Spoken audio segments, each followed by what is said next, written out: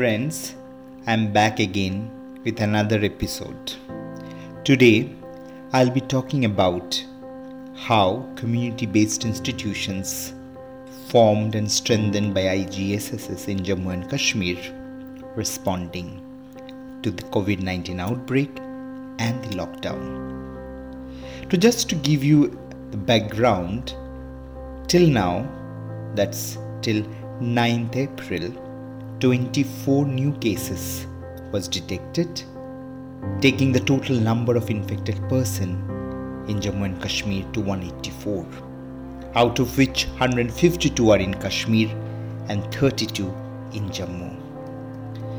The number of positive cases has been steadily increasing in the valley over the past 1 week. The officials said aggressive contact tracing of the new cases has been started, while some new areas have been declared red zones in Srinagar following the detection of fresh cases. During this situation, when the people of Jammu and Kashmir are affected by COVID-19 outbreak followed by the lockdown, we all could only imagine how this too is impacting the lives and livelihood of the poor and marginalized community.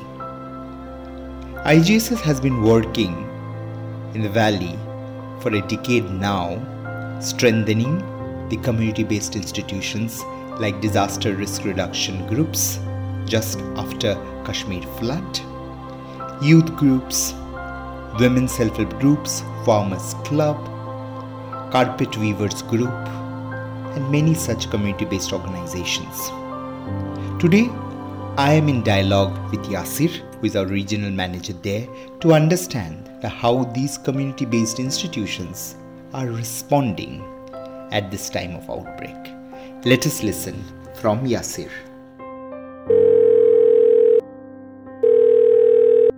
Hi Yasir, how are you?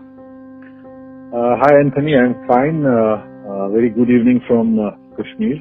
Yeah, thank you. I would like to say that Yasir is our regional manager of Jammu and Kashmir region. He has been working in this area and developmental project in Kashmir for long now, and we have different developmental projects in Kashmir, and Yasir takes care of its implementation, strategy and everything. So Yasir, I just want to know from you that since we have been working in Kashmir and we have built up huge number of community-based institutions, capacitated them, how is community responding in Kashmir, in the areas where we work? If you can share a few stories from Kashmir. Many of our task force groups, we call them DRR groups, they on their own went into their respective villages and tried to aware people about this COVID pandemic, and also about the need to have, I can say, a robust system in their communities by which they can help each other in distress. Okay. So these groups initially what they did is that they went door to door, tried to make physical distance, and then talked about this COVID. And then over a period of time, they also started mobilizing rations from different village groups, farmer groups, women SHGs and other community members, and distributed that to the families who needed it. So that was one thing. And the other thing was that they also started making masks of cloth and distributed those masks to people who wanted to go out of their homes for maybe work or maybe other things. So I just want to know that this task force that you're talking about comprises of whom? Young boys and girls, or the women and men? Young boys and girls mostly. They are from the villages. So they were actually trained evacuation during the disasters like first aid and other things. Earlier, nobody knew about this COVID and how one can prevent this. So some of them downloaded video clips, awareness video clips from social media, and created groups and share those awareness clips to other people. Some of them try to help authorities in lockdown. Some of them try to contact government people about rations and other supplies. So different kind of a response they are having to this emergency. But usually they are young people, girls and boys. So it's a good thing that we see these young boys and girls whom you have trained for DRR issues today are courageous, motivated, and have gone to the field. They have identified people who require support and they have collected resources from the community and helped them. Really, it's a very interesting story. Any other stories where community have helped community? Yeah, like in recent past, these groups also, like farmer groups and other groups, also try to mobilize rations and other things during lockdowns, which usually have in Kashmir due to security and other reasons. Okay. So that kind of a thing was there. This time, these in an unprecedented move, some of the women SSGs, what they did is they opened up their coffers and gave cash support to some families. Oh wow! Donation to some families, so which was unheard of earlier. Okay. Because usually these groups don't have huge savings. They are not a kind of a business enterprise. Yeah.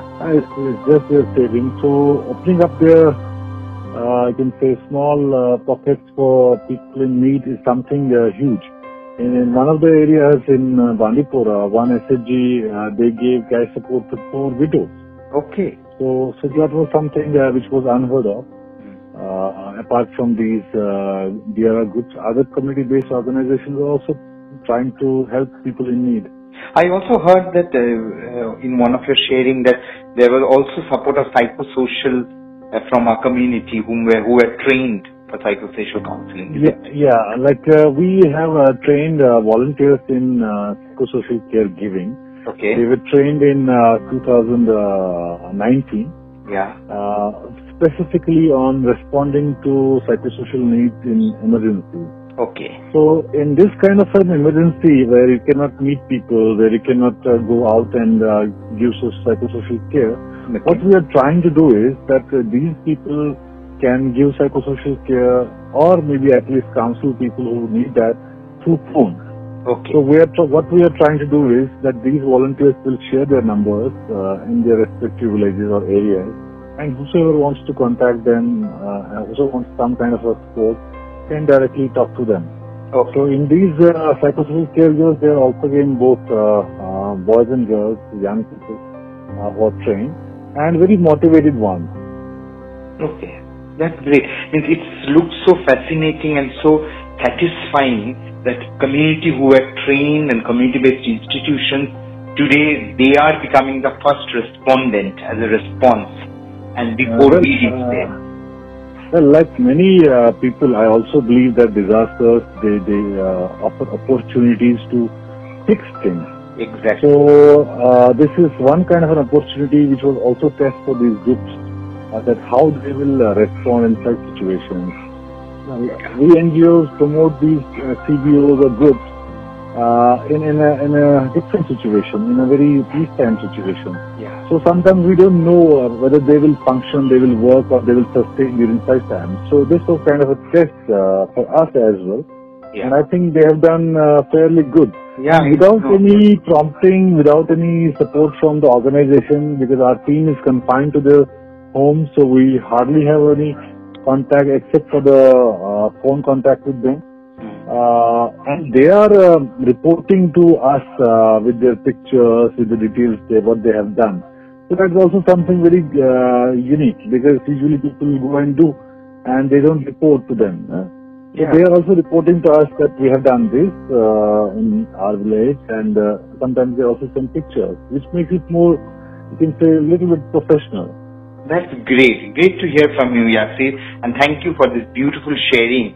I think that will inspire the whole world that how community is helping community, and it is, I think, a new form of social work or social development where community who are trained today helping the community in need.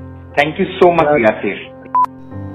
So we heard from Yasir how community individuals in the project area where IGSS has worked is behaving like a good Samaritan, supporting and helping the people who are marginalized, who are poor, who cannot afford. Today, they are all together in the community, helping each other.